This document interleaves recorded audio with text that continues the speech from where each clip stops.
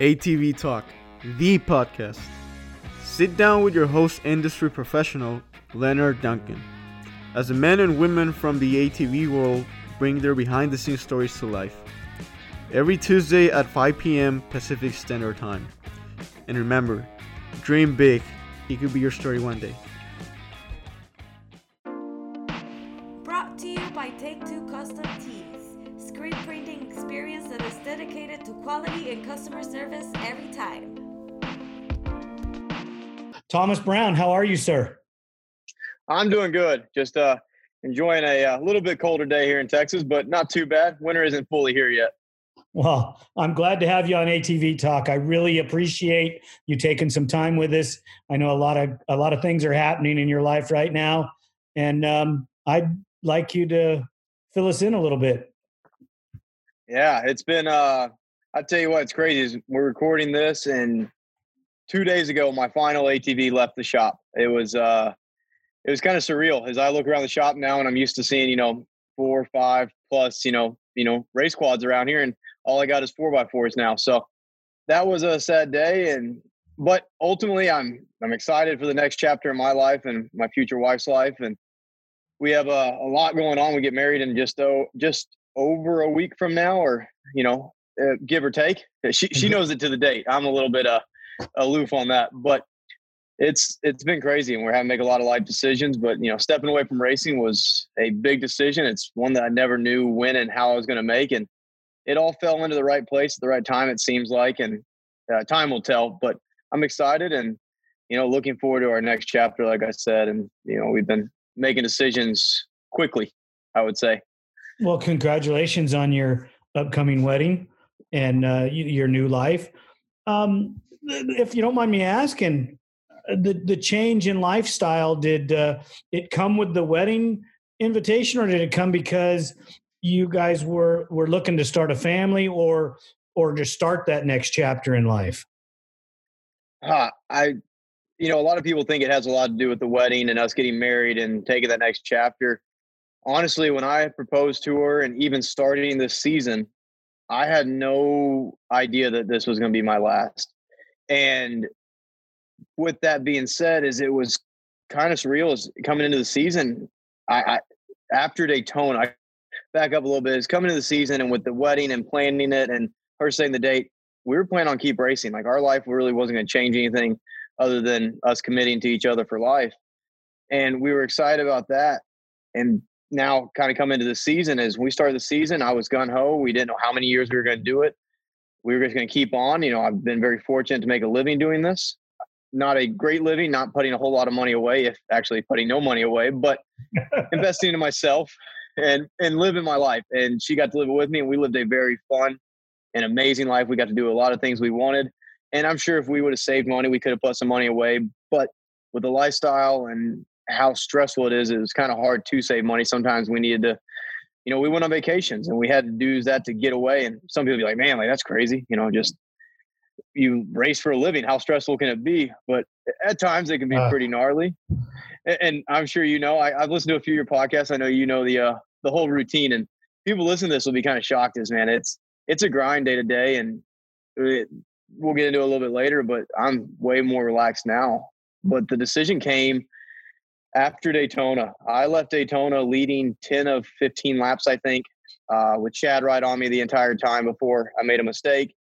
And then me and Joel getting into it on the last lap, and me going down and finishing 8th and losing the podium when I should have, in my eyes, I should have won that moto.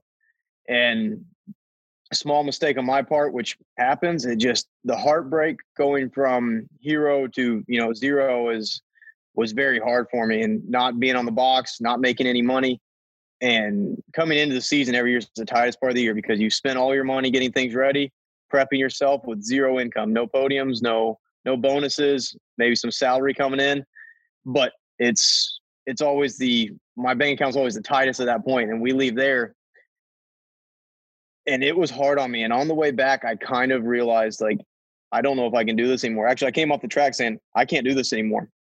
I just couldn't. I told my dad, Brandy, I was like, I can't do this. The heartache was gnarly. And and I'll speak to this now is because I told Joel this after my last moto, my last race, we were standing on the podium together. And I told him after Daytona, I realized it then. And he goes, or I started realizing it then, he goes, man, I hope I had nothing to do with that, because we came together and I got the short end of the stick, and he started the conflict. He came from behind me and we got together as part of racing. He was being trying to go for it. And ultimately it wasn't his fault. I want to make sure I make that clear, is that Joel was a great competitor and he was doing what he had to do. And it just, the whole racing then, it kind of just fell into place for me, and it felt like it was the right time to step away. That's basically it. Everything kind of fell in place. It was a heartache, and there was a lot more pluses to this year, but I never turned around on it. The heartache and all the hard work was paying off, but I wasn't enjoying it as much as I used to.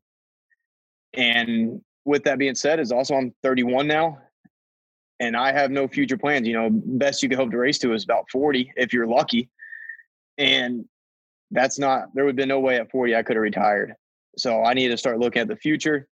And I had a few buddies that got into what I'm going to get into next, which is being a fireman. And nice. It all kind of clicked together. It's like, okay, so I could look at that career. I could start on that now, and I could hopefully step away from racing at the end of this year healthy.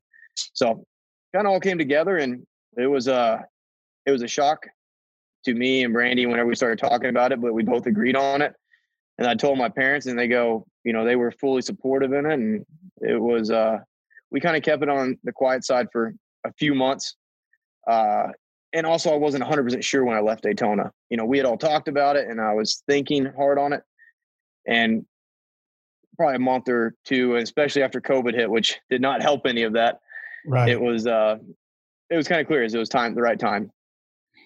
So let me ask you this. How are you physically from all the years of racing and then going into a physically demanding job like being a fireman? How are you physically?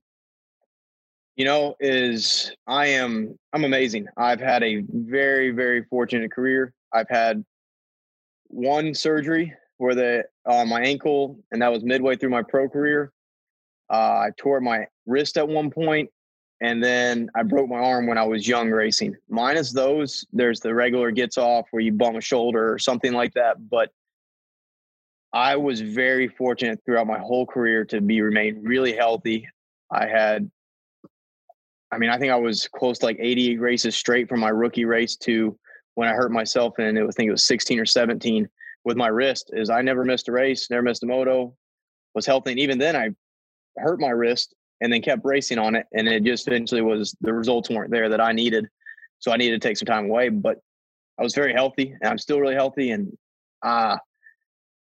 after I announced this year, I got super nervous each time I lined up. And even going into the last race, normally I'm one to jump stuff and try different things. And the people were jumping things before me.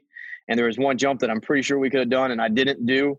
And I was stressing, like lining up. And then later on that day, we're lining up for the final moto. And I'm just like, just leave this race healthy. Like, go put a good result in, be something you can be proud of, but leave it healthy. And I was really nervous that I was going to make a mistake and, end up hurt on my final race or this final year at some point.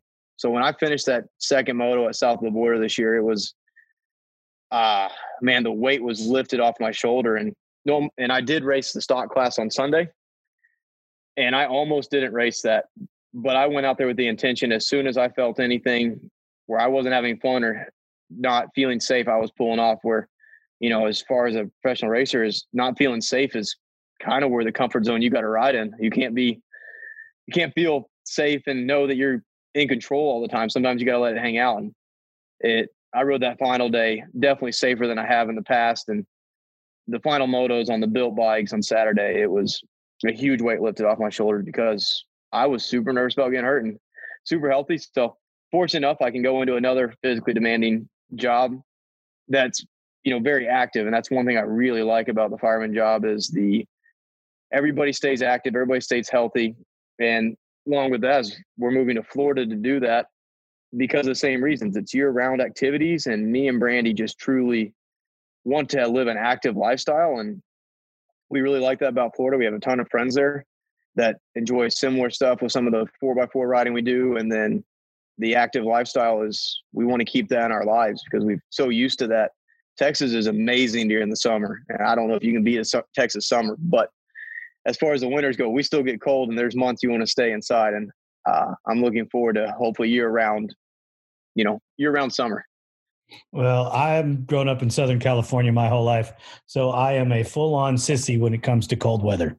I mean, me and you both. We get into the 40s a little bit, but it's just not fun for me. You know what? We started off this conversation, and you and I don't believe have ever met. No, I haven't, and it was awesome when I logged on. As I listened to several of your podcasts now, the Paul Turner one, really enjoyed that one. The Shane Hitt one, huge idol of mine. So I've listened to a few of them because I'm a big podcaster, and I found it just, 3 or 4 weeks ago. And then obviously with life being so busy, I haven't got to listen to them all yet. But yeah, I don't believe we've ever met. It's crazy because this racing community is really small, but it's so there's definitely a difference between East Coast and West Coast, and I haven't got to spend a lot of time out there. Well, we would have loved to have you come out and race some of the stuff on the West Coast. It would have been a lot of fun because it is a totally different world. The speeds are different. Some of the terrain, the motocross stuff, obviously you would have no problem. And you've done some woods racing, haven't you? Some. I did one GNCC. I was a hero for about a lap and a half. I was behind.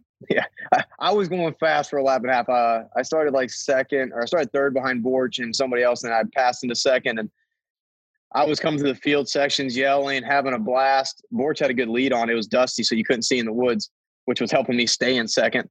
And about a lap and a half in, I started dying off, and I ended up finishing like 56th or something overall.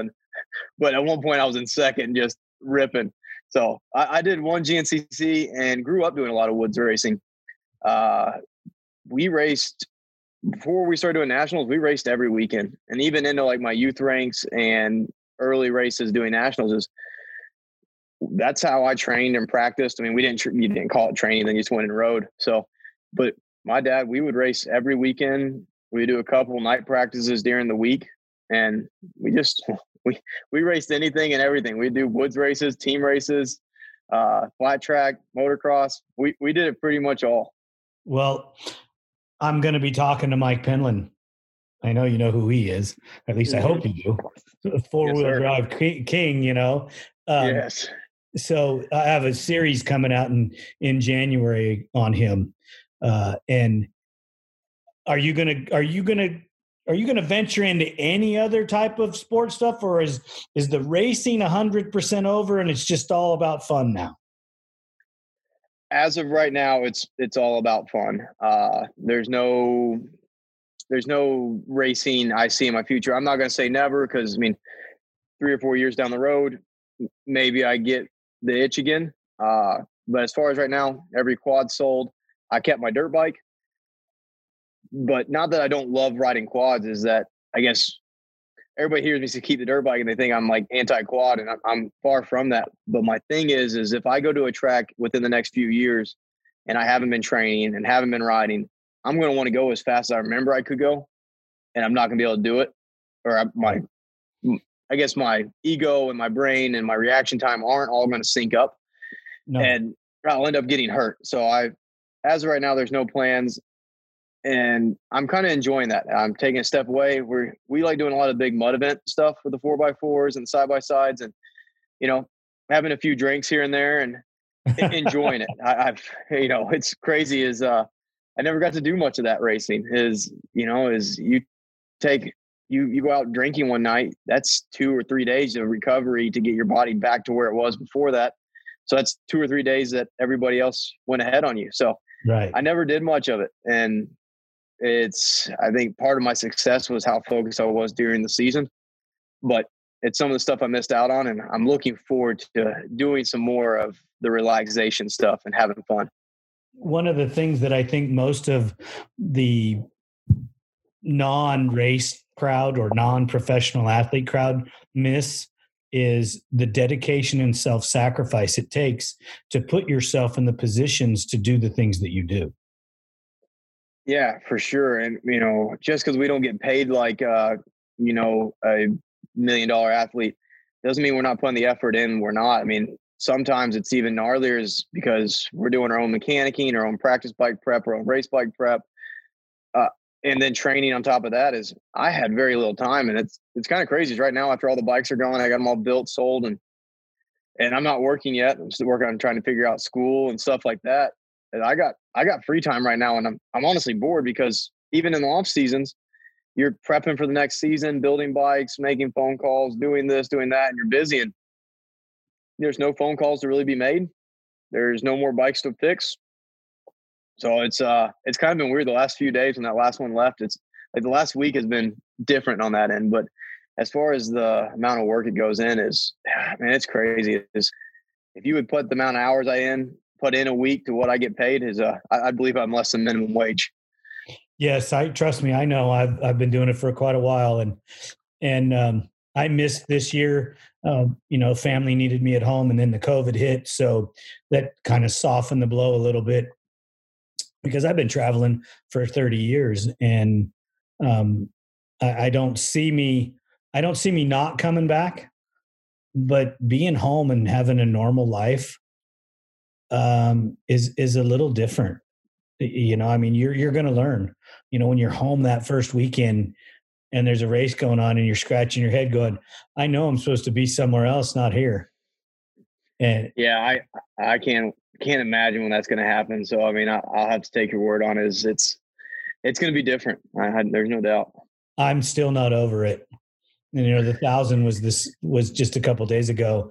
And I was, I don't go to many of them, but I'm thinking that's where I'm supposed to be instead of at home. And, I'm working, trying to prep all these machines to go for the Thanksgiving holiday. It's not racing, but, these people still want to go ride their recreational toys and have a good time. And it's just, you're still in the back of your mind, who's winning, what mile marker are they at, gosh, I sure hope they fix this issue. Or I talk to some of the guys that are prepping sometimes, and I sure hope they solve that problem they were having. And it's just a lot of fun and desert stuff you didn't get to do, but the motocross, I was back there for a number of years before the series split. Yeah. Yeah. I'm old. It's okay. Yeah, no, I came in after that. But I've only heard about it. And I think when the series was all together, I thought that was pretty cool. Like to have, an overall champion I wouldn't have been opposed to it going back that way. I think it'd been pretty cool. Have you ever watched the movie On Any Sunday? I sound so familiar, but I can't guarantee I have. It's like the 60s, 70s version, start of the motorcycle, love of the motorcycle in America. And you watch that movie, and what I think they should do for a true national champion, you need to take a couple cross-country races, a couple motocross races, a couple TT races, a couple off-road races, and then a couple desert races. Combine the series, and, hey, winner take all. Yeah, that would be cool. I would absolutely love that. Like, it would be so cool to cross over all the which ways in the sport and see that, like, like I see some of the crossover from the Woods guys as far as I rode for Balance's team for several years whenever Bill was still racing a little bit, but mainly it was Taylor Kaiser and Walker Fowler. And man, those guys are no slouches in the on the moto track. And then, I mean, they're true athletes. And then you see some of the guys go to the Woods, and like I said, I'm good for a lap and a half. I need to work on that endurance. But there's been some guys with some great success that went to moto to the Woods and TT as well. As you don't see a lot of crossover between that here and now. I think it's just it's a lot of prep work that the moto guy. That's what scared me about doing some TT. Mitch Reynolds started racing again this year, and we grew up racing TT and moto together. And he was trying to get me to come do some TTs, and I'm like, man, I hate. Well, there was some sponsor conflicts with not having the correct tires on a TT track, but I was like, man, it'd be pretty tough too, because building a whole bike and making sure, we all know TT is so much about setup, and it rules the world over there. And I'm like, man, that'd be tough, because like I'd have a hard time getting beat and knowing that it was my setup. And he's like, yeah, it's just part of it. And I'm like, that's part of the skill you got to have. And I'm like, man, I hate that. That's what I like about moto and stuff like that, is that the setup and stuff definitely matters, but you can overcome it. And that's the big thing about TT. But to have it all and to have a true champion like that, and then I would love to have done some works races where it was just some off-road, just running some high-speed stuff would be cool. Baja, though, that stuff scares me, man. Those guys are gnarly. I'll give it to them. I've always been scared. But somebody was asking me, like, would you ever want to do it? And I'm like, man, I don't know. I've heard horror stories, and the people that do it love it, but man, I'm scared. A couple of years ago, I had Josh Rowe on one of my bikes, and gosh, why I'm losing his name. He came out from the East Coast and raced, and at the end of the race, he just said, I don't need to go that fast, because Josh passed him in the dust before pit one. And we had a stellar day.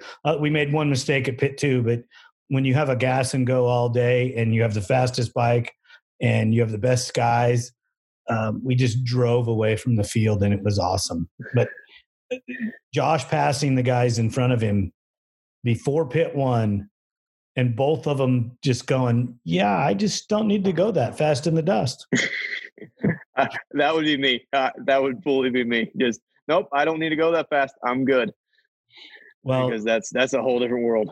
When I was Doug Eichner's mechanic, all the guys would talk. I got to race against him a couple of seasons, but in the desert, but the guys would talk about Doug being so fast in the desert. And if he could see your helmet or see some portion of you, he wasn't backing off, period. It didn't matter, And I'm like, Doug, how do you do it? And he goes, he says, I pick a number. He says, well, what do you mean you pick a number? Yeah, I pick a number and I count. And when I get to that number, I shut off. And I go, well, Doug, what's your number? And he goes, I can't tell you that. You have to pick your own number. And so man. Yeah, I remember this. And, my number was 10. When I got to 10, I shut off. And usually as you're getting ready to shut off, usually the dust would clear. Most of the time there was race course in front of you, but occasionally you were in the Tules or driving off the edge of there was a 90-degree turn there and you're going straight and oops. It's a lot of fun. No, it is. It really does seem that was one thing I wish I would have done before I would have hung everything up. I'm close with Chad Wienen, and he came out and did a few works when he was riding for the Motorworks Can-Am team, and he's back there out west, and they're doing some testing and stuff, and he goes and does one, and he calls me, and he goes, well, how'd it go? And he goes, man, I was winning, then I hit a tree. I'm like, you were in the desert. How'd you hit a tree? He's like, well, it was really like a bush, but I got hung up in it and couldn't get the bike out. And I'm like, you're in the middle of the desert and you run in a tree while you're winning. He's like, yeah. And I'm like, oh, you just need to stick to the moto. But yeah, he sounded like he had a blast, but it was a different world. Well, do you remember when he rode for Kawasaki? I do. Okay. They're there, and we were at I-395. Okay. And it's in the middle of from San Diego to Vegas. It's like the middle point somewhere in there. You're almost to Barstow, out in the middle of nowhere, And I'm talking to Jimmy during the race, and Chad's leading, and Josh is in second. Creamer? Yep. And they're just killing it. And I'm like, wow, you guys are – dude, you're destroying us. And I couldn't believe this. And I'm Eichner's mechanic at that point. We're the fastest guy there. And we're having our first problem ever in the series. We had never had a DNF in 6 years of racing. And we're having our first hiccup, and I'm just watching these guys just tear it up. And Jimmy turns around and goes, yep, it's over. And I'm like, what do you mean it's over, dude? They still got 40 minutes to go. And I goes, yeah, our 38-minute motors are over. And both guys, within seconds of each other, pulled over. And I was just like, 38-minute motors? What are you talking about? And he goes, yeah, they last 38 minutes. Yeah. 38 minutes. Oh, he knew it. Yeah. And I was just like, wow, that is just crazy. I couldn't believe that. But they were just so fast. I don't know if they would have stayed that speed for the whole race, but because 395 was desert edges and sand. It was a pretty fast course that time, but you have to there's some endurance involved in it. Yeah. You guys are in great shape, but you're not in great shape to run, an hour and a half to 2 hours. No, I learned that really, really hard is when I did that GNCC, I had done a whole bunch of woods racing when I was a little bit younger, and it was always like, yeah, you just ride in it's the woods. You just kind of last. And that was always local stuff. So after a little bit, I could slow down. And when you're racing, when I was in the GNCC, there was no slowing down.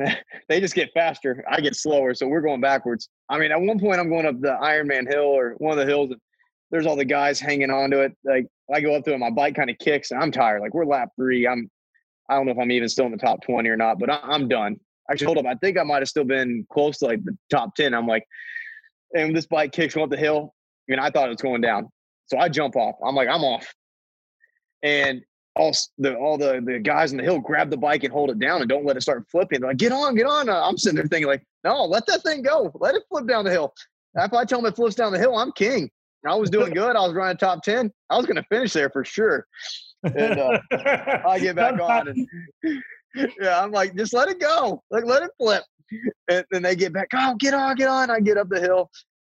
And I'm telling you what, I think we ran 5 laps. And it was a long GNCC anyways. I think it went like 2:10 or 2:20 for the leaders. I think I was like 2:40.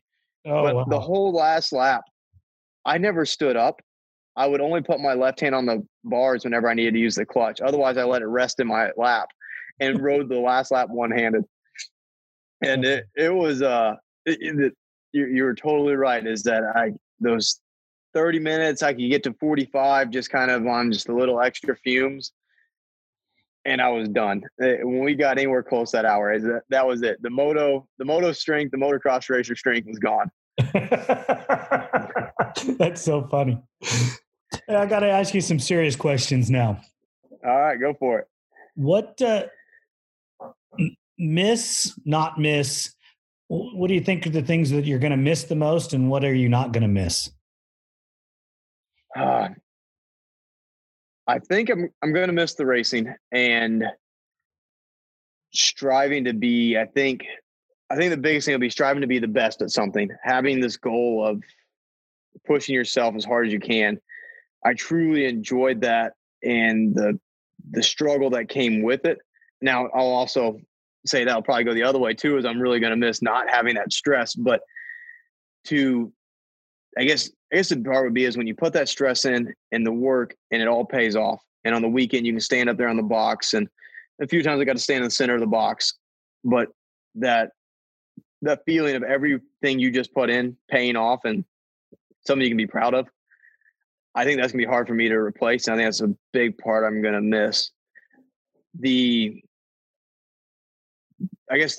same kind of goes to hindsight of that is part I'm not going to miss is the stress, the long hours of not only working out, but stressing to make sure your bike is good and putting all this work in and yourself, questioning if you're doing enough. And then whenever I questioned if I was doing enough, I would do more.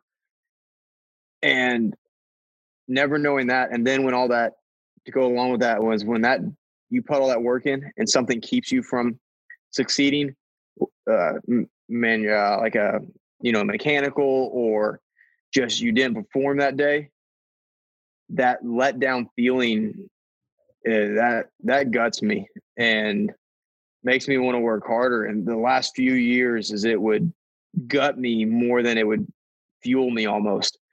And that was hard. So I think that part is what I probably will not miss. But the same thing as putting all that work in and having to succeed will be the part that I miss. So hopefully those kind of counteract somewhat of each other, but it's going to be, I think that part's going to be really hard. And I guess my day-to-day life of not trying to strive to be the best at something, I'm kind of hoping my new job will kind of fulfill that some. And it's kind of what I like about the job is that there's a goal every day is, it's active and stuff like that, but it's to help people So I'm hoping all that stuff kind of goes together and I can fill that void of what I'm going to miss somehow. I think that's going to do some of it, but some of your emotions and some of the mental growth that you'll go through because you're not the guy, because right now you're the guy. And when you have to step into the realm of normal humanity, like, guys like me, where you're always behind the scenes instead of being the highlight, that takes a little bit of getting used to. But you'll go through a transition period where you're not that guy. But then when you come back to those groups of people, then you'll be the guy again. And trust me, you will, because there's not one person that I've ever spoken to that ever has a bad thing to say about you. Everybody's positive, from other racers to sponsors to just people in the industry. So that says a lot about you. That says a lot about your character. Oh, I appreciate it. That's really nice to hear. I mean, I feel my parents raised me right, and I try to always uphold that. But I think that's awesome to hear, and to being the guy. Yeah, I mean, when I go to the track, I want to be number one. I know I'm one of the top guys. That's one of my goals was to become, and I think you're right. I think it will be definitely a hard transition period to become from one of the guys to just a guy. And that's going to be, I'll agree. I think it's going to be tough. I have no clue how I'm going to handle it. And I think come next year will be some big change. And then not only to put on top of that, is from what I've understand, is when you go, when you finally get hired on at a fire station, you're low man on the totem pole, and you got to work your way up to being the guy again. So maybe that'll fire me up some. But I think you'll do just fine, because I think your competitive spirit will reignite, and you'll be driving to the top of the pile in no time. You're already an athlete, so that gives you some, I would say, some leg up. No, you don't know how to do some of the things they do, but you already know how to stay in shape. You already know how to get yourself in shape. Yeah, you're going to be able to have a cocktail. Yeah, you're going to be able to eat wrong, but you're still going to be in shape and strong, and you're young still. So I think you got some positives there. Let me ask you this: if you had to tell me or tell us, what was the best race day of your life? Oh, and it doesn't have to be a win. It's man. There's I don't know if I could pick out one. Don't tell me multiples then. That first win that I ever got as an AMA pro, I started, and everybody remembers the race from the video where I front flip over and stay on the bike. And that was somebody riding with me that day, because I was trying to bail and my foot got caught, but somehow it all worked out. But to win that second moto, get third in that moto where I flipped, and then win that next moto and get the overall. And that was, man, that was an unreal feeling. And to do it at Loretta's and everything like that. I mean, Loretta's was my first ever national. And to do it there was, man, just that feeling coming off the track and doing it and battling with Chad the whole moto, which I was on his team that year, and us being friends for so long, and just, that was amazing. And to kind of couple that one really comes to mind. There was a moto at Walnut where I truly feel I was the fastest guy on the track. Not sure if I actually passed Chad or not, but Chad never pressured me really the whole moto. He was behind me, but I had a comfortable gap, and there was no me slowing him down. I never felt like that at any point in the moto. Like I had gaps at certain points, and that moto there, as I felt like I was on point. There was another one at Millville, which same thing. Those two motos were, I think, a year apart, but on those 2 days and those motos, I felt the speed. And lots of times, and a lot of my race wins and moto wins, it was, kind of circumstantial, but those motos, I felt those were really cool feelings, is knowing that I was the fastest guy. And I guess the kind of the third one, I guess that's kind of three there, but the USA race, the first year we went overseas, and us going over there and winning that winning that, and then the next 2 years as well. But that first year we got to go over there and represent the U.S. and put the hard work in, and it was that feeling of doing that was probably one of the coolest things. Is my best race was probably Loretta's and maybe a couple of those motos all kind of run together. But as far as a cool feeling and a feeling that I don't know if I'll ever forget will be the USA races. Those were big. Putting, going over there, and that first year was gnarly because we had no clue what to expect. We didn't know how fast they were. We were told, everybody kept telling us, y'all are going to blow us out of the water. You're going to blow us out of the water. But I mean, we just flew across the country, and our bikes were in a container. We didn't know the rules. There was sound regulations. Our bikes were having to be different. Yeah, it was unreal. And to be able to win, and that first moto when I won over there, and Joel had it, but he had a DNF, and we would have gone 1-2 for sure. But it was, to win that moto was unreal, and kind of set the tone for the day. Is that, and also with Joel going DNF the rest of the races, we knew we had to go 1-2 basically, and to basically almost accomplish that with minus the last race being a mud moto, going 1-5 was enough to seal it all up for us for our USA win. But that race was really cool. So when you guys were over there, what were some of the takeaways? What did you have to change to comply? Sound. Oh my gosh. And we struggle with it every year, is that, our sound over here is at 4,000 RPMs, give or take. I'm not sure exactly what the number is, but theirs is on the red box. And we did all kinds of testing, and I was honestly scared when we left here. Our pipes were super choked down. We had to remap all of our bikes. We get over there, and our sound meter for some reason was reading quieter than what theirs was, because we get over there and we're having even more problems, and we're having to change stuff on the fly, make up stuff. One of us had to switch to a different manufacturer than what we're sponsored by. I would have switched too, but the Doma wouldn't fit my subframe. We couldn't make it fit. We're looking at cutting my subframe apart to try to get this Doma exhaust on that we're buying on the fly from riders over there to try to comply.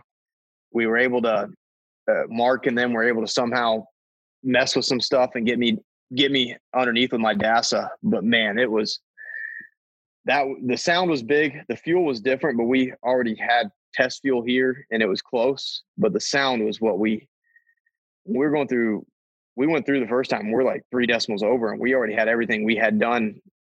And we're we're looking at each other, and luckily we had some, a great line like Mark Baldwin running the team, and he started going to work and trying to figure out how to make things quieter. I'm sure there were some tricks up his sleeves that he's learned over the years, and I think we had to use every single one of them to get us through.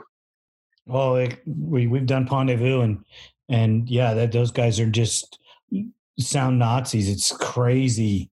Yeah, so same requirements as PDV, exactly the same. Red box, that quiet.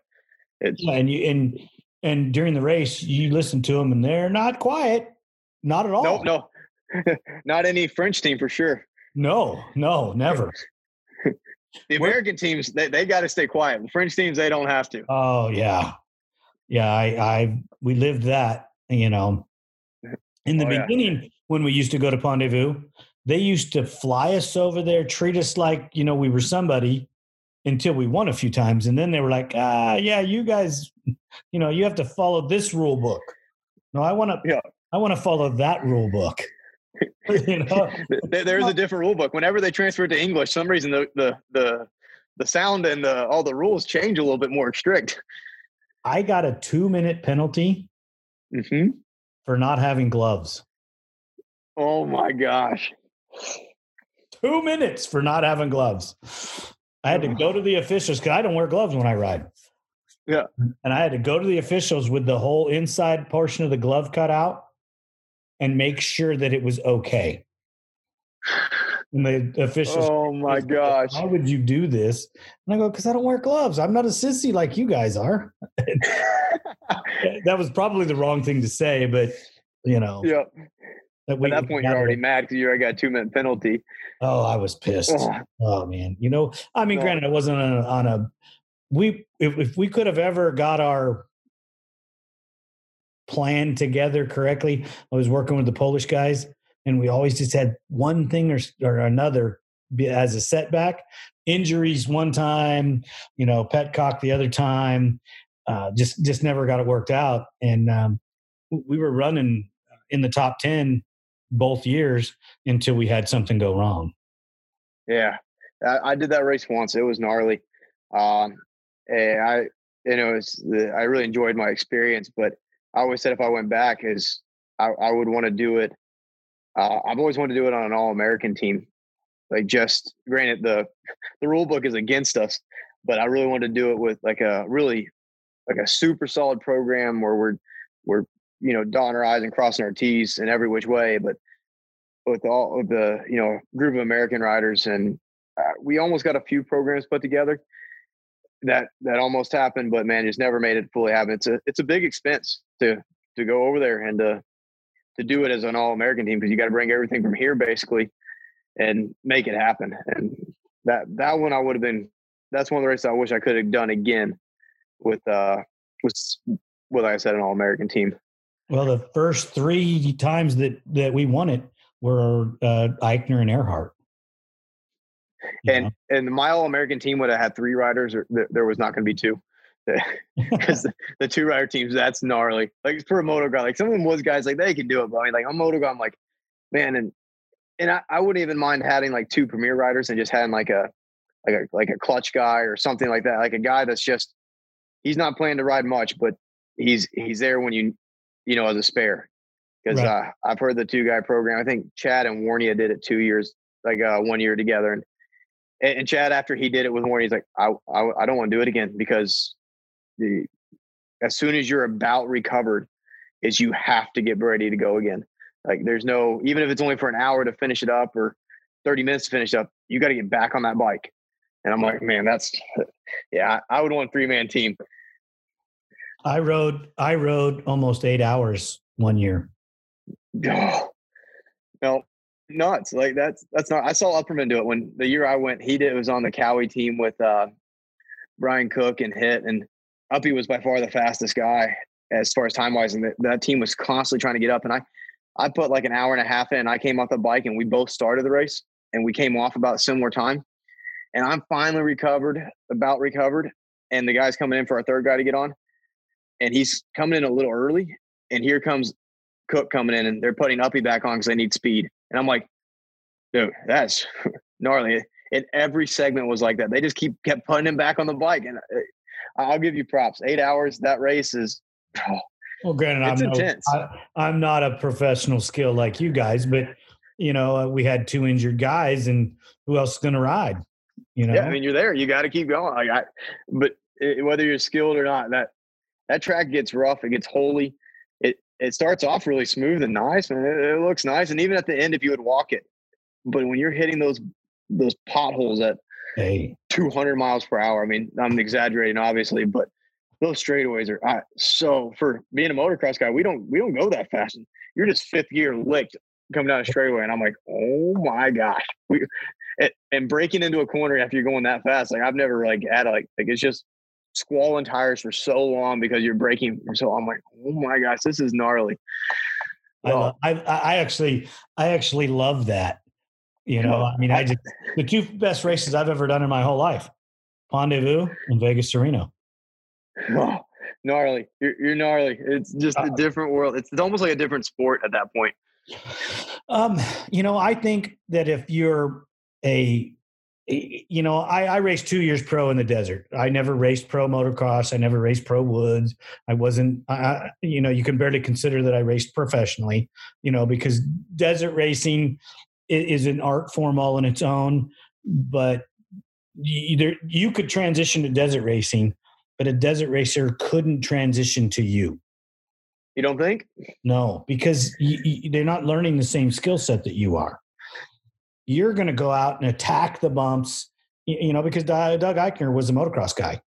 Mm-hmm. He was a Mickey Thompson champion. He won 3 open class Pro-Am championships in back east, and then transfers to the desert, and he's killing everybody in the desert because he drives the machine in so deep in the turns, attacks all the bumps, and he's riding a long distance motocross race is all he's doing.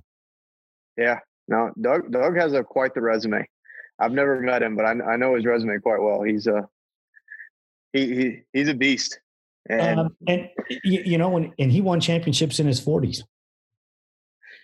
That's gnarly. I remember I had pictures of Doug on my wall when I was a young kid, just started learning about national stuff. And then I'm well into my pro career and he's still out there racing desert races. That's just intense. I don't go ride as much as I'd like to, but when you go ride with him, it's still the same guy. He's still looking for the sand berm tree jump, and he's still out there having a ball doing what he does, riding. And he rides a 2-wheeler and a 4-wheeler. He tried the UTV stuff much and didn't. It didn't give him the fix that the quad did.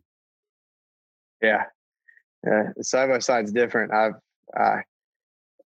thought about it'd be cool to get into, but it was it's too much money to even try to start getting into it. It's gnarly. I have the Miller brothers close by here, and they're always like, "Oh, you need to get a side by side and come race with us." I'm like, "You give me one, we got a chance of me coming out there. I'm not building one for myself. I'm not putting any money into it." Oh yeah, because the cost of the car.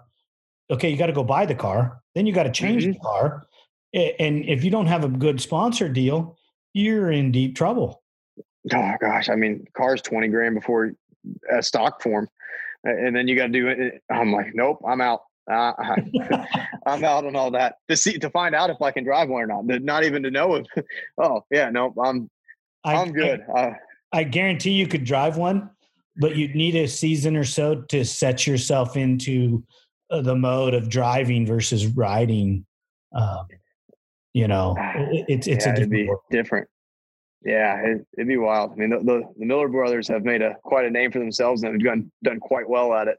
And right. They were my first idols when I was growing up. So it's cool to see them succeeding. But man, they're good. They're gnarly. That's pretty crazy. Who was your fiercest competitor? You don't have to have gotten along with them either.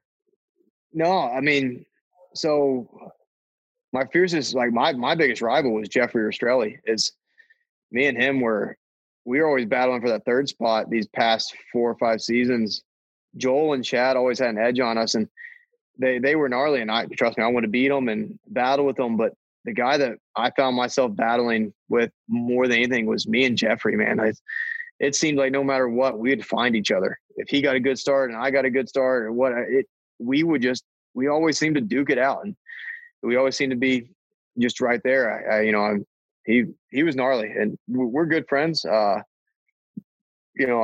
happy to call him a friend, but we've had our run-ins and been mad at each other, but we've all been put that aside. But definitely Jeffrey he's gnarly. His speed was always, I think there's definitely at points he definitely had more speed than me for sure.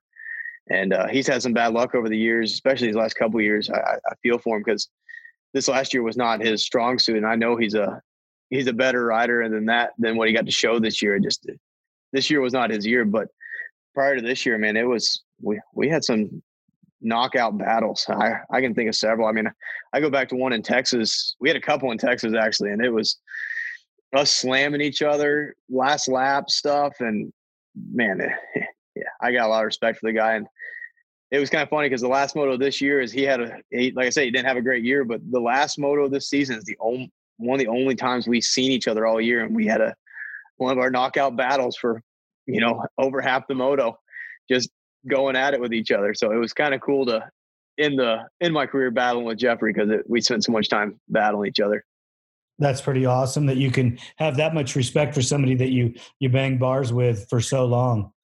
Can I ask some deeper questions about Joel and Wienen just to for sure. What do you think that they had? What do you think the difference between your program and theirs were? I don't know. To be honest, I think they're just better than me. I came to realize that a couple years ago. I would love to say I could have worked harder. Chad at some points was telling me I was working too hard and I needed to take breaks because Chad's, I couldn't choose one best man for my wedding. So I have one guy that I raced with a long time ago and, is Brian Johnson mechanic for me for several years after he got done racing and stuff. And then Chad's the other best man. So me and Chad obviously have a very close relationship. And Chad was a big mentor of mine before I became pro and then through my pro career. And at one point I thought that was hindering me even because I thought me training and riding with him was always elevating him as quick as it was elevating me. And I would never be able to beat him. So sometimes I tried to get away from Chad some and it didn't help me. Me and Chad working together, I think gave us the best of both worlds. I believe I helped him and I know he helped me, but Joel and Chad, man, Chad's just so smart on the bike and no extra movements. And Joel's raw speed is just unreal. So, but both of them, their speed, the way they get it is just, I don't know. They always had speed on me and I don't know what I did wrong. And that was the $1 million question for me for the longest time is if it was harder work, I had no problem working hard. If it was doing something different, if somebody told me I needed to run 10 miles every day to beat them, I'd have ran 15. But I just couldn't ever figure it out. It was hard. And like I said, the last few years I became a realist. Like they were better than me. And a lot of people say that that's why they could beat me is that I thought they were better than me. I don't believe that at all. Is when I line up in that gate, I was going to give it everything I had. And if everything I had me finishing in front of them, great. If they had me finishing behind them, that sucks. But me knowing that on most days they were better than me didn't hinder my performance. I just feel that they had something I didn't. And maybe there's something I could change in my program to make it better. I would have, but I don't know what I missed other than they were better than me. Did Joel kind of come out of nowhere or did you guys see him coming? Yes and no. It's weird. Me and Joel have battled very little. Actually, I've battled more with Joel these past 2 years at certain points than we ever did before that because Joel came into his rookie year and he didn't have some good races. And then all of a sudden he went 1-1 at Dilla and 1-1 at Loretta's and just nobody touched him. And then that kind of was the way he was, but he was either winning and in front of me or I never saw for 2 or 3 years before he became, a title contender even. I'm not sure back how many years, but I never battled with him. Like he'd either beat me by a long shot or he'd be behind me by a long shot. It was weird as all get out because I don't remember me ever really battling with him until more recent years. And then all of a sudden he became this guy where he was just unbelievable fast at every track. And he was either winning, blowing up or wrecking kind of.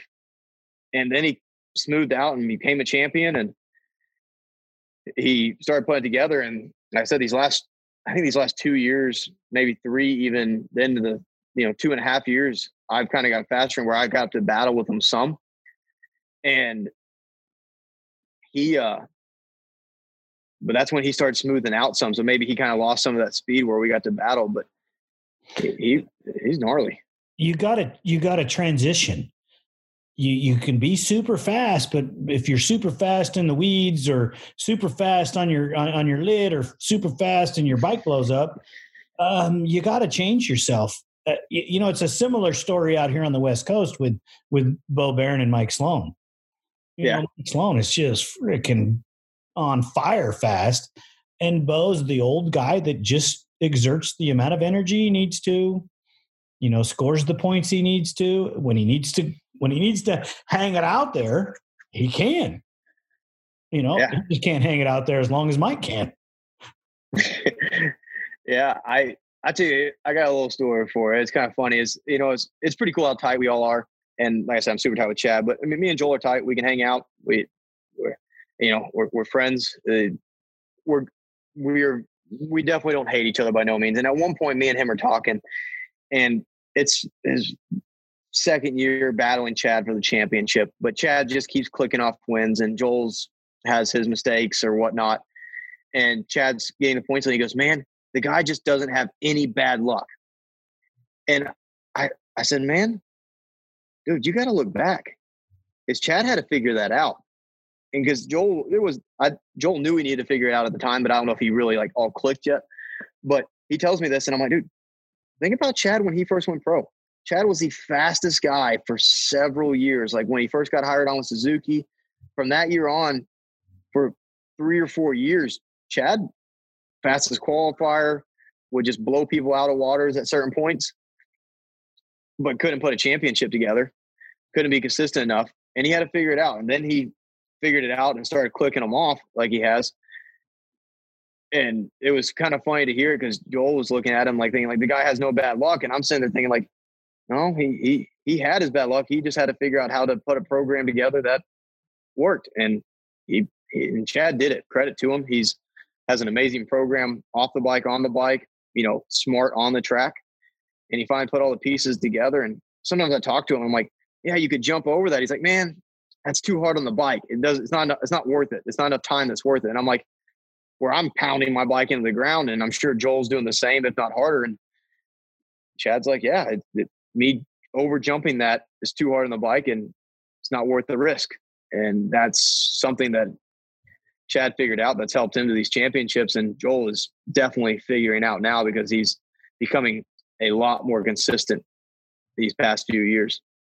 Well, if you bring the bike in on the wrecker, you didn't gain anything. You might have been the fastest guy, and you might have jumped the jump and wowed the crowd, and you might have got the girl because of the jump, but you didn't get the trophy. Yep, you didn't get the points. Somebody else that finished. So the age-old saying: you got to finish first. You must first finish. Yep, and that is very true. I never got to be a pro champion. I was very consistent, just very consistent behind Chad and Joel.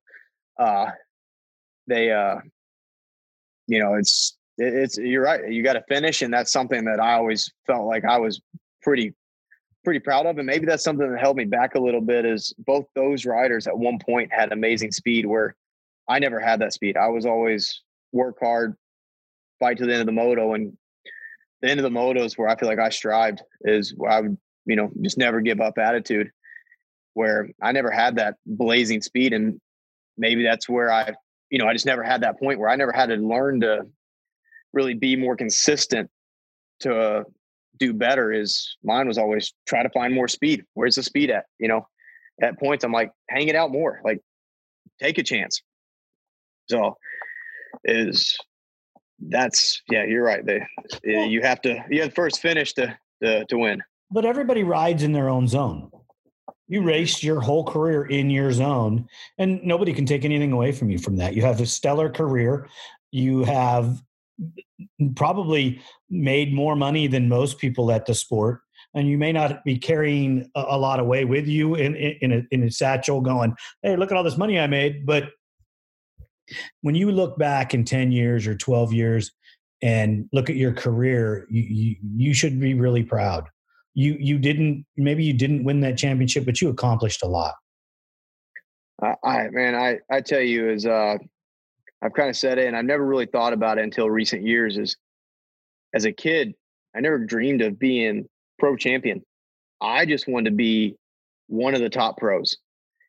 It's kind of funny because I look back now and not being pro champion, but being one of the top pros, I accomplished my childhood dream. And I'm very proud of it.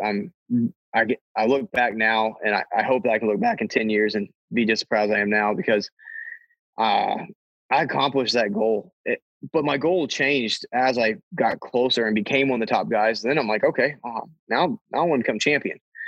And, that was the ultimate goal, is to win races and be champion there at the end. But as far as when I was younger, I don't know why it wasn't. I never looked at the sport, it's the man because he's number one or he was the champion. I looked at all the guys that were on the podium and got to stand up there, and they were one of the best riders in the world. And that's what I wanted to be. And I can look back and I feel safe saying that I accomplished that. And I'm really happy that I got to do that. I'm happy that my family was able to support me long enough to get me to the point where I could do it on my own and, make this dream a reality. I know that you spent a lot of time with your dad in the beginning because I seen pictures of you guys together. At what point did he step out of the program and leave it to you? Never. To the Really? last moto. Yeah, he's been a part of my program the whole time. I mean, a younger age, he raced and rode with me. And then when I started racing nationals, I got onto a 90 mod and we started taking it serious. Now, by serious, we weren't looking at this end goal. We wanted to be the best. Like, just whatever it was, we wanted to go race. We were on 90 mods. We wanted to go win. All right. So that was the next step for us.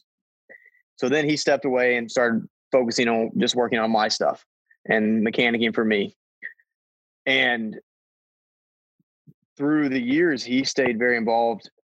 But so I guess where I was going with that is that he went racing with me and fully focused on me, and my mom went with my sister. And so our family kind of got split up that way. As my mom took care of my sister and took care of the company when my dad was on the road to help me. So both of them, made all this happen. And as we got to pro class, we started getting mechanics, but my dad was always the guy behind the scenes. I would say until I was into my second or third year of the pro class, my dad was still the main one making the phone calls and doing the stuff behind the scene and getting my program together and helping me build bikes.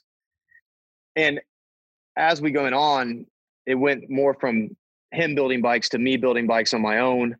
And even in 2016, I think it was, things changed big time for us, or 2017. And he was my full-time mechanic that year, as far as not full-time. He went home and worked, but at the races, he was my race mechanic. And I'd prep the bike and show up and he would do that. But I didn't like that because he didn't get to do what I think he truly enjoyed. And he didn't get to help me as much because he was so worried about the bike. But basically from my pro career on, other than that 1 year, is we always had mechanics, and he would be kind of like my crew chief, as he would help the mechanics with the bike. He worked on the bike constantly, but he could give them jobs and then come check on me and see what I needed. And he basically ran the program on the weekends. So up until my final race then, and as far as my pro career, he missed one race for my sister's graduation. His job that he had did not require him to come to Daytona this year. And actually, it's weird because I thought I told him when I came off the track that he couldn't have been there. So it must have just been Brandy because he wasn't there. Right. And there was one other race I think he's missed. So I think he's only missed, I can only think of two, but I think there's three for some reason of my whole pro career that he's ever missed. Did your sister let you off the hook for missing her graduation? Yeah, she let me off the hook. I don't think my dad would have been left off the hook, so I missed his. And we had a great mechanic that year, so my dad could rest easy on that one. It was gnarly because that was my first one, and it was actually the year I was riding for Chad, and that's when we made a big jump. Is we went from like a top 5 guy that could get podium, right around top 5 guy that could get podium here and there, to being on the box every weekend. And this was like the second or third round, and he had to miss it. But like I said, Chad, I was on Chad's team, so he was running the program. We had a great mechanic with Nate Hibbs that year. So I think that made it a little easier on my dad. I think Daytona this year was probably pretty gnarly for him because I switched to this year. I got a different mechanic. The last few years I've had a different mechanic each year. And this year was Brandy's, my fiance's brother, and her dad, which her brother was the main, he was quote unquote the mechanic, but her dad jumped in a lot, and they came to a lot of the races this year. And then when my dad was there every race after that, it was the three of them side by side working on the bike. But this year was Billy's first race, and my dad wasn't there to make sure it was good. But luckily, Brian Johnson, that mechanic for me for several years, lives in Florida, is the other best man at my wedding. He was able to make the trip over that day and kind of filled in my dad's shoes and just stood back and made sure everything was getting done and helped out when it was needed. That's awesome. That's awesome. So What is your take on the new happenings in the industry with Joel and Yamaha?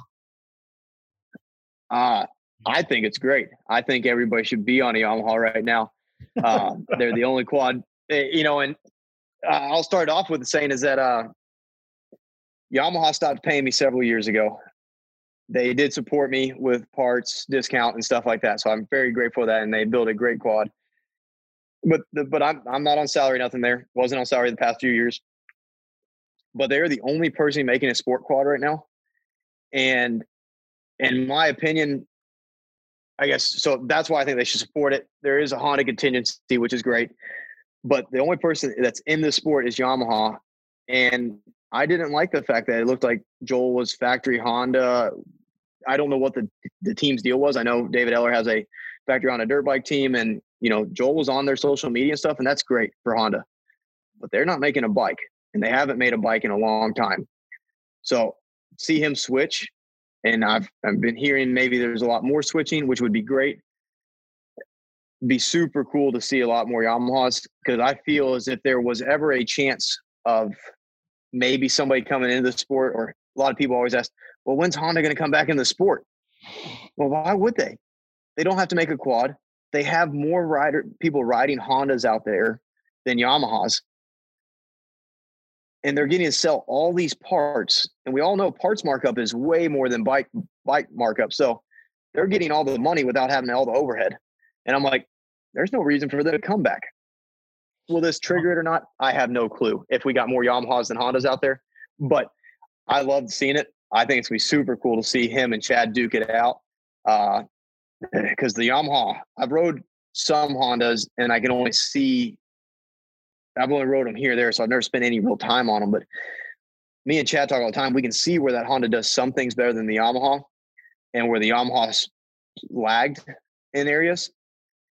And then this year, and for several years, until about 3 years ago, I'd really say 2 years ago, the Hondas always had more power than us.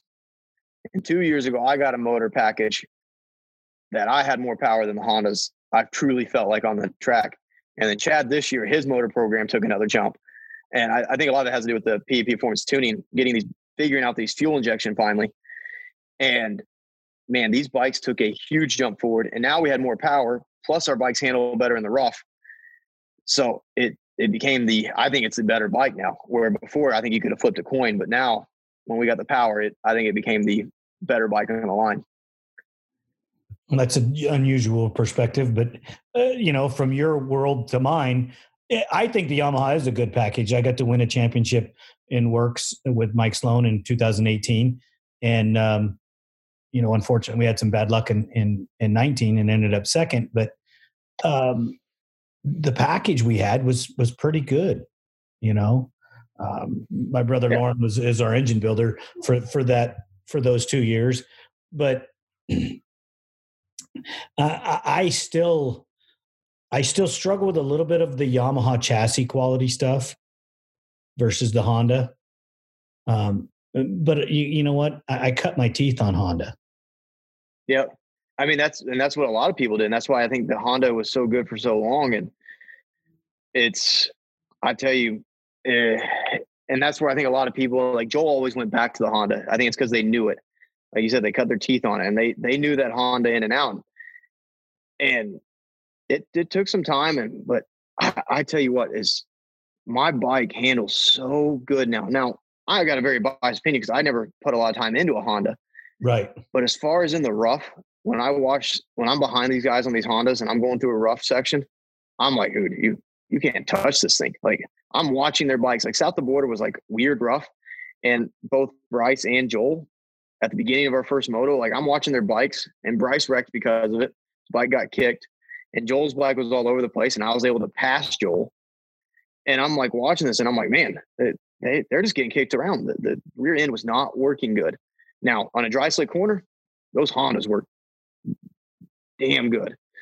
But as far as rough and like a sand track or a rough track, or like a rough kicking track, man, our bikes the Yamahas are so planted. And then, not to mention that, is the stock Yamaha is got to be the funnest bike I have to ride, or had to ride, I should say. It was. I love that dang stock bike. You know, I'll have to give that one to you.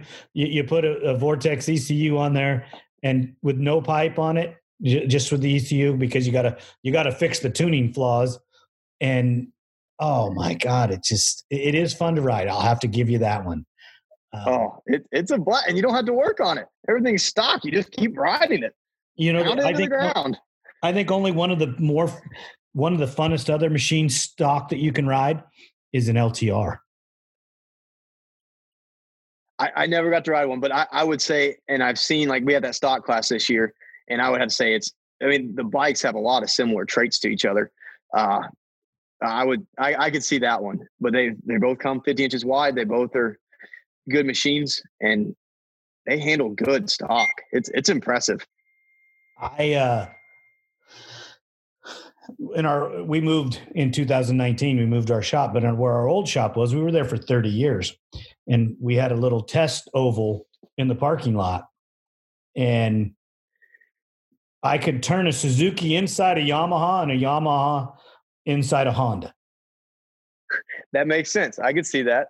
And Josh Rowe was there because he was running Pro Works at the time, and we were going to a desert race to do something with another group of guys, and I was taking a customer Suzuki to him, and he had never seen me ride in the parking lot like that, and he couldn't believe that I could go that fast on a machine in that parking lot with dumpsters at one end and the busy street at the other end, and make the turn. You know, I never paced it off, so I don't really know how long it was, but I got clocked in there on a Banshee at 61 miles an hour. Holy cow. And I'm picturing it. I have no clue. I've got this picture on mine. I'm just thinking this, and buildings everywhere, dumpsters in a road. Well, the parking lot, you know, it's wide enough for 2 lanes with a rain gutter in the center and dumpsters at one end and the street at the other end. And I made the turn every time. It was pretty cool. I'm thinking, I can picture a SoCal parking lot right now. Warehouse division, just everything's tight. Yeah, no, that's all gnarly. I can picture it. Hold on, y'all don't have anything other than concrete there, so I don't know what you're talking about. You're pretty right. Yeah, you're pretty right about that. There's dirt over there. Go put concrete on it. We're in Southern California, so there is a little bit of dirt. You know, okay, a little bit. It's very dry dirt. Very dry dirt. We got in 2003, before Pondezvous, we got the YFZ 450. Okay. Yep. We got it from the UK. So we're out developing it in the parking lot. And we wore out a set of stock tires because that's the only thing I had for it in the shop. We wore the stock tires out, making this loop in the parking lot over and over again, testing the tuning and doing all kinds of other stuff to it, you know, learning the bike because I had never seen one. This is the first one ever. And I just remember that bike, stock with a pipe on it, turns phenomenal. Really? It does. Wow. Stock on it. I never liked my I raced it. I won a Pro-Am championship on the non-R, the regular YFZ. I liked my R stock better than my race bike YFZ. I totally get it. But if you take it in a different mindset, when you're trying to drift it on the asphalt or the concrete, that bike drifts so great and turns incredible. I mean, the only bike out of all of them that probably works better is an 88 250R with a mid-range pipe.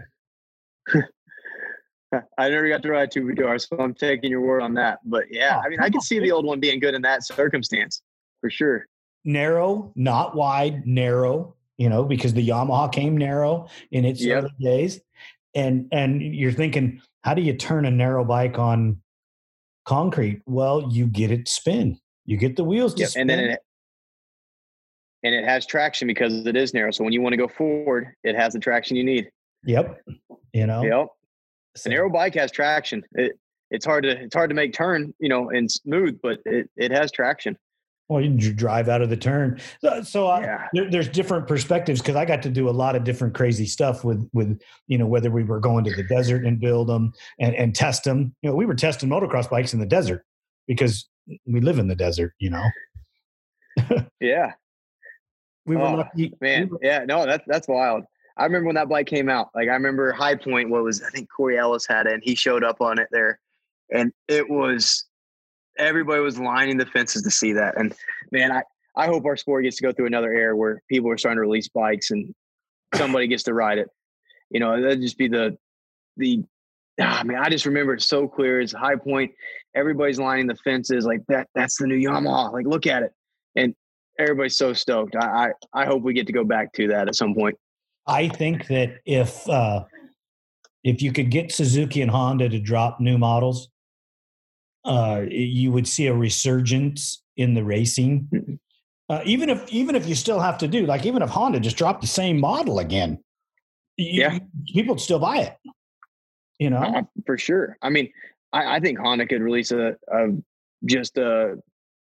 could release the exact same model, but switch that carburetor out for a fuel injection, and people would go nuts. Yep.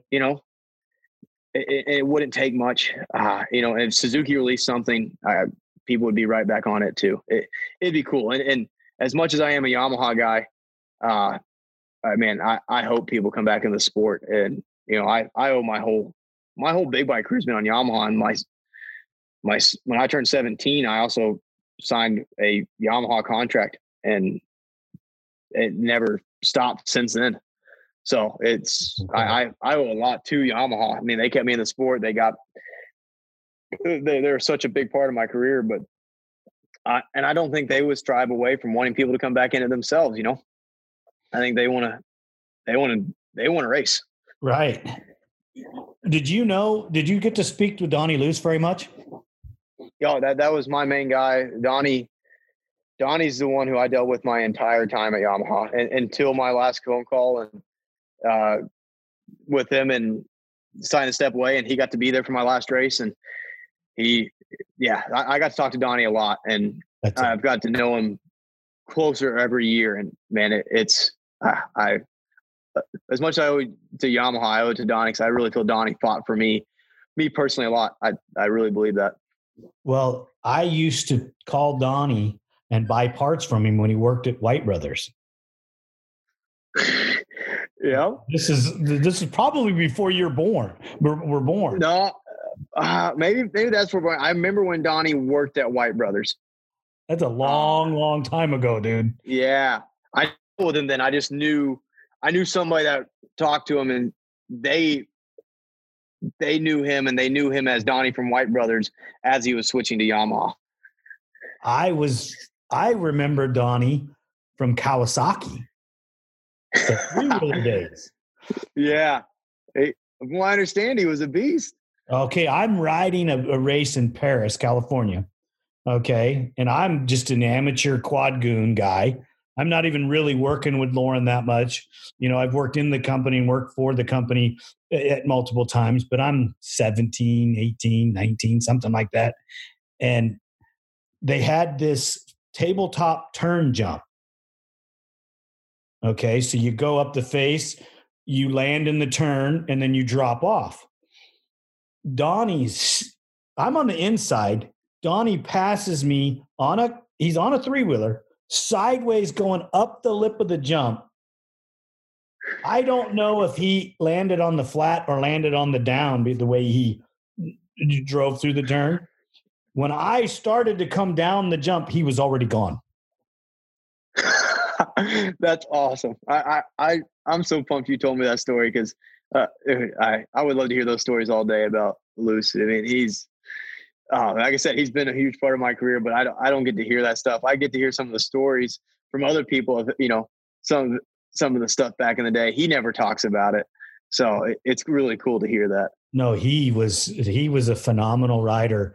I was standing on the sidelines or racing in lower divisions and just basically, I was so young that I didn't even realize what was happening in the industry that I was in, because my father was kind of like a founder, because he was there back when the Big Wheel 90s came and started doing motor mods.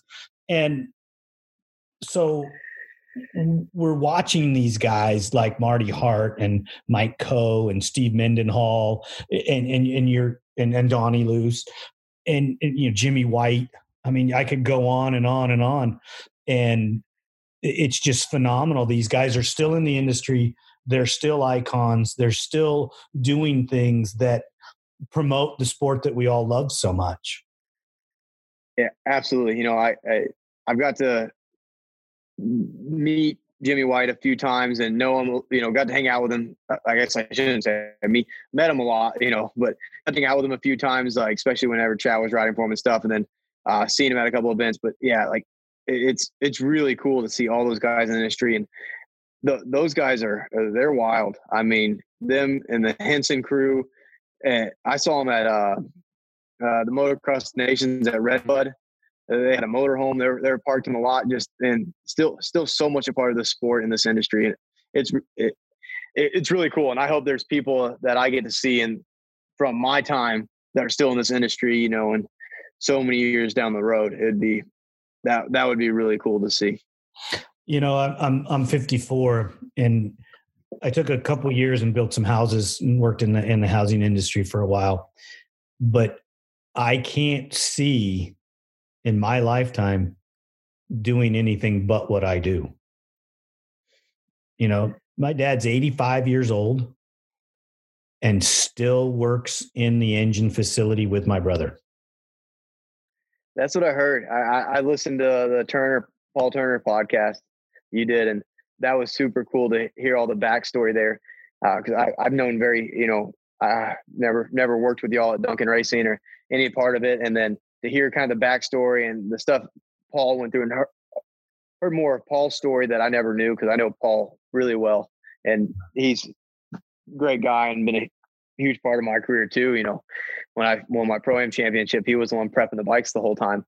And even further down the road, he mechanicked for me for a year or two at all the races. So it was really cool to hear his backstory. And then y'all got into a lot of the stuff with y'all's whole family. And that was really cool to hear. Well, you want to hear some history? Listen to episode 3. Episode 3. All right. Who's that one with? That's my dad. That's your dad? All right. I'll have to listen to that one. I would like that. There's a lot of the advice there. Because like I said, I got some special stuff coming in 2021. Your episode will drop early in January because of the way that we tape and the way that we lay it all out. I've already laid out, I don't like to admit it, but I have a lot of content and I have to pick and choose where I put everybody. So I'm, going to put you in the middle of the beginning of January somewhere. But I'll have some episodes with my dad next year. And I'll be doing a series of for, I already think you guys are all heroes. So let's just get that out of the way. But when we talk about these other guys, I'm going to just talk about inspiration and we're going to call it Inspired. And I'm going to start it off with Mike Pendlin, because I don't know if people really know his story and some of the things that he's accomplished. And I'm going to have my dad on there, which, granted, I'm prejudiced. He's my dad, he's the guy that taught us. It set the bar for us. And I have quite a few other people. I'm going to do some military stuff with some military guys that I know. Some of them are ATV enthusiasts. Some are ATV racers. Some are just, going to talk about their military career. I have a young lady that will come on that is super inspirational. She was involved in a really bad accident and is paralyzed from the waist down or the chest down. And when you listen to her episode, if you do, you will be amazed. because she has turned it into a positive. She's got a business with it. She's turned into changing her diet, changing her attitude, motivation, everything. It's incredible. It's incredible. So there's some cool stuff coming, and I'm hoping that you will stay in touch with me so that we can talk more, because in the hour and a half that we spend, or 2 hours, however long we talk, you're never going to get all of Thomas Brown. Yeah.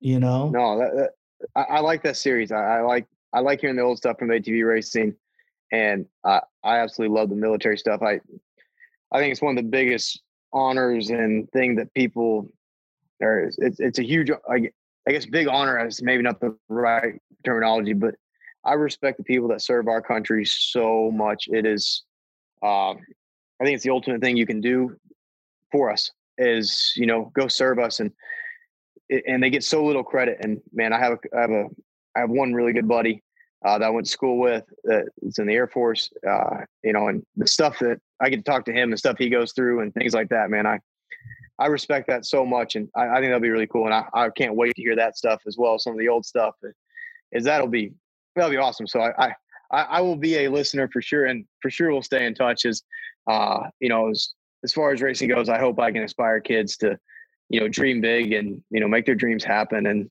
mine came from a lot of hard work and a lot of lucky breaks too, but every day it was, the biggest thing is I have a motto: you make your own luck. And that basically means the harder you work, the more luck you'll have. So the harder you work, the more you can make your dreams come true.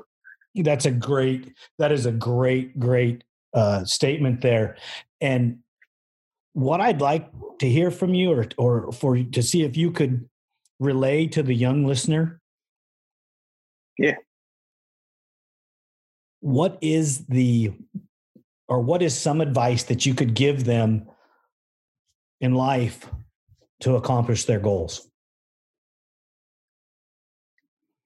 Man, it's be the best you can be. Like, as far as that goes, and that doesn't just go towards, okay, so I need to be the best in shape. It also requires I need to be the best person I can be. I need to be the best racer I can be. You need to do everything. And it's something I try in my life is do the best I can be every which way around. And I guess with that goes is in racing is I did everything I thought I should do. Maybe it wasn't the right calls or something like that, but I always did what I thought I needed to do to be the best racer I could be. If it was running, if it was riding, if it was doing sprints, I did what I needed to do there. But the other half of that is I needed to be the best person off the bike and best person I could be. For one, I do believe in karma. I think what goes around comes around. So you want luck on your side as far as karma goes. But the other thing is that if you're a good person, people will see that, and they see that you work hard. You'll get those extra sponsors and things to make your dream come true. Just because you're the best doesn't mean that you're going to get all the opportunities, because if you're a jerk off the track and you're rude and you're not the best person you can be, people see that and maybe they won't want to help you. And some people do get helped for maybe they're not the politest, but it is ultimately, I believe that's what helped me get so far, is that I always tried to be as respectful as I could be and do the work off the track in my personal life.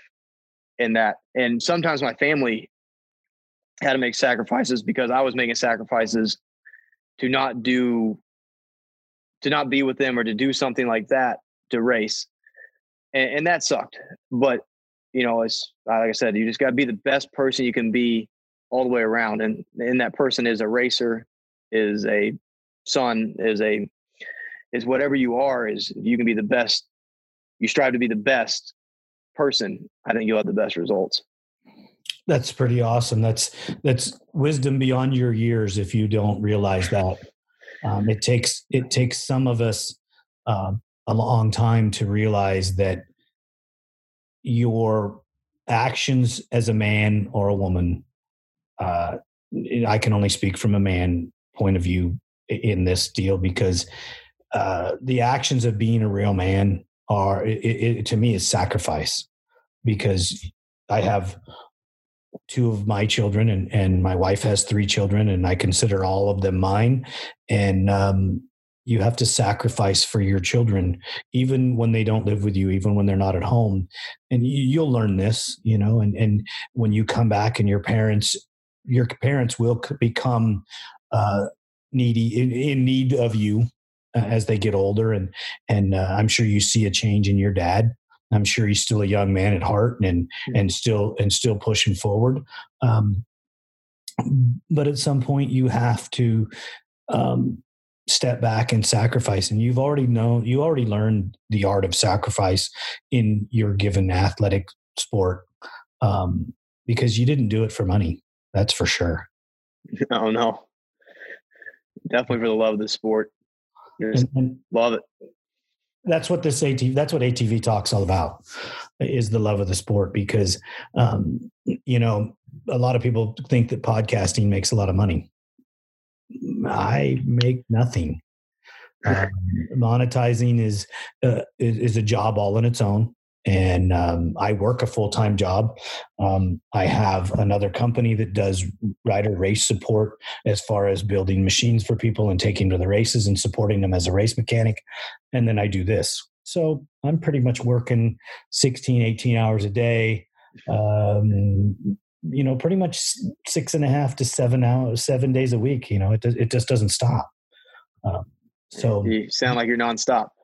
No, I don't intend to, until Mama says it's time to come in the house and have dinner, or it's her time. And when it's her time, the phone gets put away. I'm sorry, I can't call you right now. I can't have the meeting. We're going to have to reschedule. Sorry, Mama said. Yeah. I understand that. All right, I feel like I'm going to learn a lot more of that soon. I'm very blessed. Trust me, I'm very blessed. My wife lets me work a lot and lets me dig that hole to where she has to put her foot down and say, no, come in the house. So you'll learn that as well. You still have toys to play with, and you're still going to prep machines to go do the things that you want to go do. That's not going to change for you. I really don't believe that's going to change for you. No, I can't. I get bored way too easy. I've been cleaning the shop today, just cleaning away. I actually bought a side by side to do the mudding stuff with, and I don't have an event coming up, but I'm ready to start, going through everything on it just to make sure it's all good. I bought it used, so I don't think I'll be able to slow down, whether it's for fun or for work. My pace, I don't think will slow down. I hope it slows down some, and I can get to spend more time with everybody. But yeah, I know that I won't be able just to sit around. You'll figure it all out. I really believe you will. I think that you'll have an amazing next couple years, because things will happen in your life that I don't even know if you're prepared for. I am sure I am not prepared for, and I'm sure I know they're not coming, but I'm excited to tackle them. Oh, it's going to be awesome. It's going to be awesome. And again, congratulations on the wedding. My wife and I just got married in 2018. So, awesome. I'm a little congrats to y'all. Oh, dude, she's an amazing woman. I was blessed to find her. And, I really believe that there was divine intervention. So that's awesome. That's awesome to hear.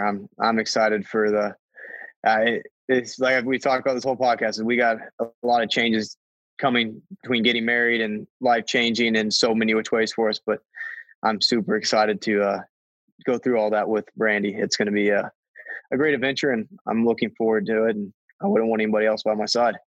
That's awesome. That's all you can ask for. And that's just a blessing to hear. And I'm really pleased, like I said, I've heard nothing but good things about you, and this podcast reinforces all of that. And you're a straight shooter, and I really appreciate it.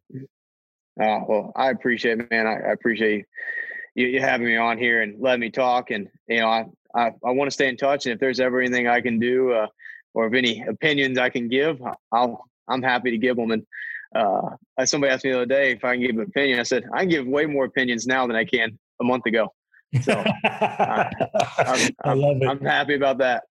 I love it. We're going to stay in touch, and I do group talks every once in a while. I prefer to do them in person. We are looking to go mobile at some point, to where we come and travel to certain places where we can get a group of people that I would normally not get to. I think we're maybe next summer probably looking to do some of that. So maybe we'll hit you up, because a lot of people in Florida there, and we could get a good group together and sit down and have a ATV conversation. For sure. If there's a group that you think I'd fit in good with or something like that, you let me know. I'm not afraid to travel. ATVs, man. ATVs. We're all one family.